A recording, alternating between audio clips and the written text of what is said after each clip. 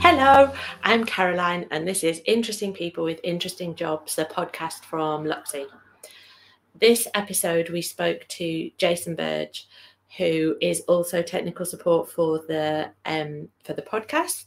I've known Jason since about 2011, when I was first setting up Luxy, and Jason helped with setting up our original website. He did a lot of the camera work on some of our first events. What I mean by camera work, so like videos, he made some promo trailers for Jabberwocky Market pop-up theatre events, and has filmed some of our In Conversation events. And yeah, Jason's always my go-to for technical advice. He's super, super helpful. And as you'll hear when you listen to the episode, really an interesting, kind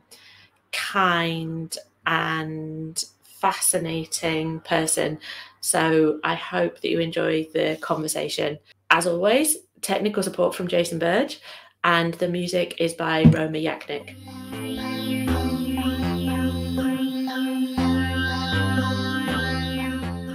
So over to you, Jason. How would you describe yourself in a professional capacity? In a professional capacity, I am a freelance jack of all trades, maybe. I am a cameraman, tech support, customer service, a whole bunch of different roles that I play for different organizations. So I do a little bit of whatever is needed of me, in mainly creative capacity, but also technical as well. And so if I was to meet you at a party and I didn't know you at all, and you just wanted to move on really quickly, you didn't want to get into a long conversation, how would you introduce yourself? And someone says, "Oh, what do you do?" What would you say? I think I usually lead with camera operator. So I work at filming football and dog racing, and do a bit of other projects on the side where I can. But that's the main one that I tend to lead with, is my camera stuff, because that's the one that I'm most interested in doing. The rest I do because I can, or I have the skill set to do. Okay. And so the camera thing is the one that you're most interested in. What's most interesting about camera work? For me, working as a cameraman it's the blending of creative with technical. So needing to know the ins and outs of how to get the best picture from a camera, the technical side, and then taking that and then getting the right framing, capturing the right moment, and getting the best shot that you can with the available surroundings and the content that you're getting. It's a bit tough with football and dog racing because it's very standardized, but I still challenge myself to try and get the most creative shots when there is a little bit of license to do things that are different and things like that. What I do enjoy doing is when I get projects with artists, so with theatre artists and visual artists and all kinds of things where you get to do really random and very creative things. Those sort of things don't feel like work. So that's what I like about it, is when it's creative, because it's as fun as it is challenging. It doesn't feel like work. It just feels like you're creating something interesting. And when you're creating something interesting, what's the impact of that? I think so. A lot of the work that I've done has been with a participatory artist.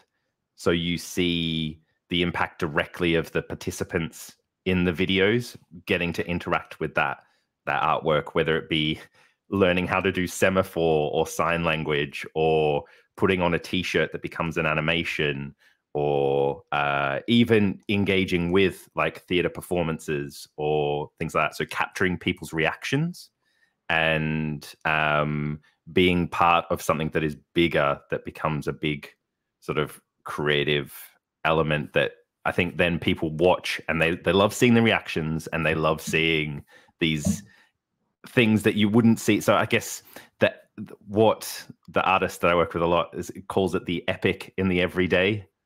So taking things that may seem mundane, but doing something very interesting with them, and putting this flavor on it. So I think I like seeing that, something that you wouldn't see every day, but in an everyday setting. I don't know if I've answered that well enough. The impact on me doing something creative, it feels like it's enriching my soul as much as it is enriching other people's lives as well. So it's that thing where it's a creative expression, and you get more out of it than something that is very like a documentation, or just this is the facts. There is something more to it. There's more emotion, there's more connection, I think, than something that's here's this thing, and this is, you wanted to see what the outcome of it was. For football or dog racing or those kind of things, something that is very factual and very, this is by the numbers.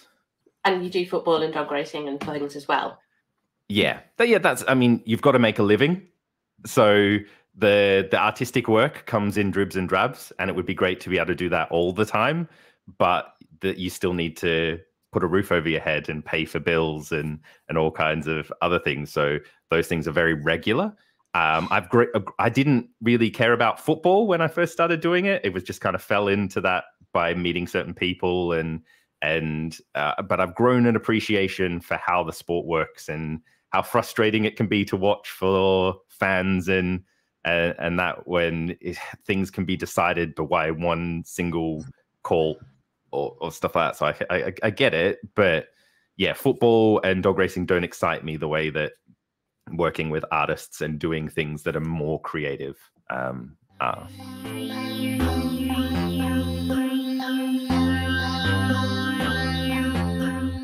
If you were in charge of the world and there's no boundaries and no barriers and everything is peachy, in 5 years, what does your work portfolio look like? You know what? So the thing that really got me into being in media was that I wanted to do animal documentaries. It seems really odd when I say not doing factual stuff, but the idea of creating something like a David Attenborough kind of production, where you're taking something that's factual, but you're finding very creative ways to tell a story around that. I think that is what I would ideally, that's my top end goal, where I want to be. What brought me into it in the first place, I was actually studying or working towards, all the subjects were working towards becoming a vet surgeon, but I didn't get the scores that I needed to go in like directly into vet school. So I'd been doing this media creative thing on the side, sort of in my last few years of high school. And I was like, oh, you know, and there was one teacher specifically that stood out for me who he really inspired me. His name was Mr. Jamison, and he just really brought to life creating a drama, creating stories with using video. And so that really pushed me towards that side, and I was really enjoying that more and more and more. And then I decided, well, I applied to get into a fledgling film school, and yeah, and then the rest is history. It kind of went from there, and I kind of learned along the way, and then ended up sort of here. That was in Australia, obviously. I've moved from Australia to here, and that's a whole different story in itself. But yeah, it's that one sort of seed. I was very science background, and that's where all the technical thing comes into it. That's why I'm still interested in cameras and the creative. But yeah, that animal documentaries is my top goal. And then I think any of the visual art projects, I'd really love to be involved with that. If I could base it on what's happening sort of in our local area, I've really wanted to create video installation work that could be put into store shop fronts, so that ones that are empty, and it could be a movable installation, so that could move from shop to shop depending on what needed to be done. So, and that people could also display art in the same way. I really like the idea of that. I mean, I'd love to save the high street, but to use it and to be able to take it, like put things into shop front so it wasn't just boarded up windows or all these closed places and stuff like that. That's another thing that I've really been interested in pursuing, but it's having the time and the money and the resources to do it. But yeah, there would be the two things that I would try and focus on if I could. Animal documentaries and video installations in closed shops. Yeah. And saving the high street along with it. Yeah. Yeah. Something along those ways. I mean, there's plenty of other things I'd love to do, but they're the first things that come to mind when you ask that question. You've made a little bit of a reference there to the fact that you grew up in Australia and that you're now based somewhere else. Can you just give us a little bit of a trot through your personal history? And then you also said, okay, and the rest of history. It would be really interesting to just like get the headlines of what that is. Right. Okay. So I was born in Melbourne, Australia. Grew up there and studied there until I was 23, and that's when I met my wife, my now wife, and we spoke every day on the phone for about a year. We just happened to meet within Facebook, so an application within Facebook, and then we sort of, things went well that way, and we got married. I moved over here, and she's from Darlington, which is where I'm now based, and so she has a child from her, like a previous relationship, so we didn't want to take him away from his dad. So that's why I came here rather than the other way around, because that's often what people ask. It's like, why are you here? Why are you not in Australia? And so I've been here since June 2009. So what are we on now? That's 13 years? No, 12 years. Coming up on 13. And so I came here. I didn't have any connections or anything like that. I volunteered for a group called the Darlington Media Group, and I helped with a documentary project they were doing at the time called Beauty and the Bike. And then that led to me working with them and working on some community projects and video. I was then looking for more video work in the meantime, and I came across the media company who were looking for like a trainee sort of position. But as I came in, they were like, actually, yeah, let's just do it as more of a freelance kind of thing. So that's where I started getting involved in the football and dog racing and all that. So I've continued working with them since I think about 2010. So early 2010. And in the meantime as well, I do bits on the side doing things like I work for a big retail company. I won't give the specifics. I think technically we need to get like releases and legal involved for that. But I work with a big tech company as part-time. So that sort of is my stable income, so that if any of my camera work dries up, because that's always the worry as a freelancer, is you have to make sure you've got the next job coming and the next job and the next job. I'm really lucky because football and dog racing are very regular things. So that's where the art, I'd love to do art all the time, but those jobs only come up every now and then. Football and dog racing are constant year-round. Other than the summer for football, they're year-round things that are constantly going. So that really helps with keeping the money coming through for camera. And then I have this other job where I can keep that stable and not have to worry. And that's got paid holidays and a lot of other benefits as well.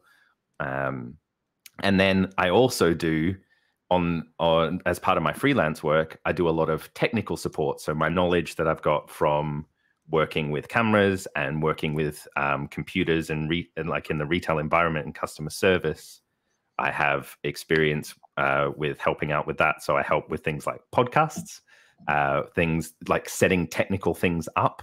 So I work with a charity called Equal Arts, and I help them with all manner of things, setting up video chat systems with TVs, helping them deliver all kinds of projects and video stuff for them as well. And I also work with an artist called Anton Hecht quite regularly, with the one I was referring to earlier, and he does very interesting participatory art projects. So and then he passes me, like other people I've worked with. Obviously, I've worked with yourself as well, Caroline, with Jabberwocky Market and other projects as well. So yeah, so I do whatever I can for people where I can, and that's where I find it's like word of mouth. One job leads to the next, and but I have regular sources of income as well, so it's balancing all of those together. Yeah, that sounds like the balance. I can't think of a better word for it than that. And so if you were to give advice to somebody in the world now interested in doing the kind of work that you do at the moment, like what whether that's a young person or a person in another career, are there any bits of advice that you think are really important, or warnings that you would equip them with? Yeah, okay.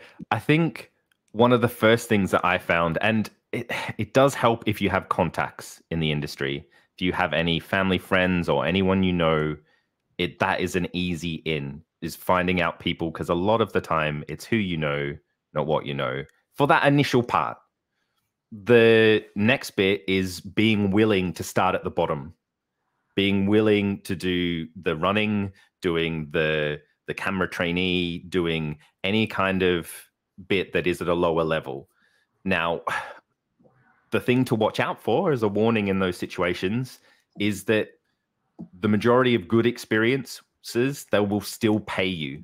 You shouldn't be doing those for free. There's a lot of people out there who are taking advantage of people who want to work in the industry that I'm in and are not willing to pay for it.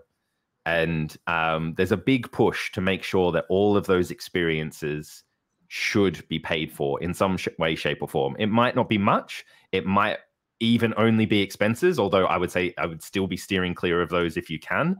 But is getting on as many of those experiences as you can while you're still studying, while you're still in a position, maybe you're still at home and you don't have all these other expenses. Because if it gets to a point where you're trying to make a career on it and you're still having to do these much lower paid experiences, they're much harder to do once you've got having to pay rent, having to pay bills, having to bring in an income, and try and work around the industry as well.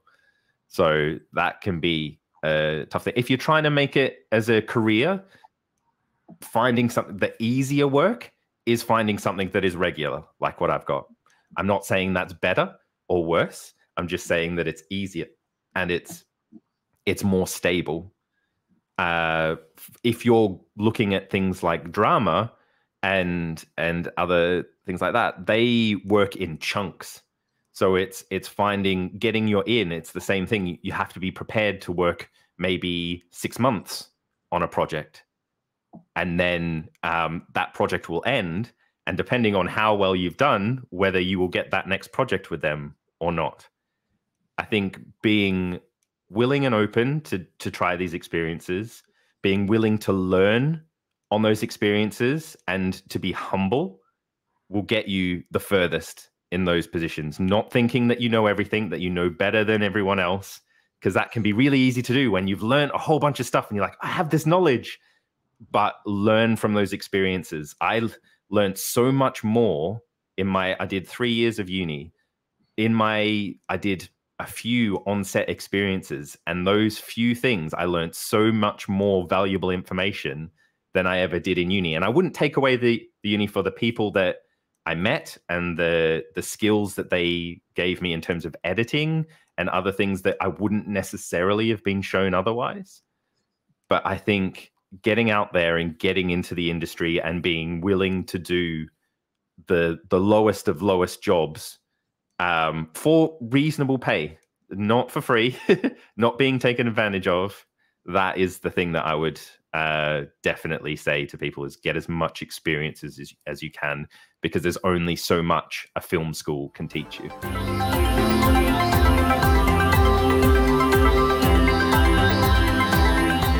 I've got about 4 more questions and we can't fit them all in. And so I'm just going to pick one randomly. One interesting thing about you that's not obviously related to your work. You know what? The biggest part of my life in the last 2 years since sort of the first lockdown has been I like to play Dungeons and Dragons. This is a really odd and that's why I was trying to think something that's interesting. I don't know how interesting it is, but I've really got into the world of make-believe story and collaborative storytelling. That's what I like about it the most. It is a game, but it's a role-playing thing that you play with friends, so it's a good excuse to come together, but also it's that creative element where you're working as a team to create something bigger than just yourself, which is interesting because it's still related back to what I enjoy about camera and all that, but it is something that I like to do as a hobby and just as a bit of fun. Yeah. I was interested in how that question would work. And it is interesting how you then you can find the patterns, can't you? You can just go, it's really not, but actually it totally is. Have you got what as pithy as you like, what is something that you know now that feels really important to share? Right. Something that I've learned along the way. Mm-hmm. I think one thing, and it's still sometimes I have to tell myself again to remember this, is that it's not a competition. You don't have to be the best. I think there's always this is I have to be better than this person. I have to be better than this. I have to be the best cameraman. I have to be the best whatever you want to be. And it's not a competition. And a lot of the time, the best people want to work with other people doing the same sort of thing, and that you can grow working with each other. And I think that if you can find people that are like-minded as you and you can work as a team, you're going to be much stronger than if you try and do it alone and try and beat everyone else. I think that's the thing I've learned along the way. I definitely had the drive to be the best and do that. And I think that can also be a self-defeating kind of thing as well. It's like, oh, I'm not the best. So do I need to try something else that I can be the best at? And then you go, oh, well, I'm not as good as I wanted to be at that. Maybe I'll try something else. And instead of going, okay, no way, together, that person is stronger at this little thing that I'm not as good at. But if we work together, we'll be stronger than if we work apart. So I definitely encourage people to look at that. And yeah, it's not a competition. It's definitely not like that. Yeah, for sure. Thank you. I've got so much that I could add on that, but I'm not going to because it's your point, and I just underline that so much. Yeah, if you're looking for somebody who's better, you're always going to be able to find it, no matter how good you are. So just concentrate on being the best you is the most liberating thing. Yeah, definitely. And it's not a destination. That I think it's a journey. I think you constantly have to remind yourself that, because I think a lot of our society is built around being in competition, having to be the best, the one with the most followers, the one with the most views, the one with the most money, even. And it doesn't have to be that. And there's only one person who can be the best at certain things, and then it's debatable that they're the best at all the other things as well. So yeah, it's better to just work on what you can do and to enjoy it as well. That's wonderful. Thank you, Jason. Thank you for having me.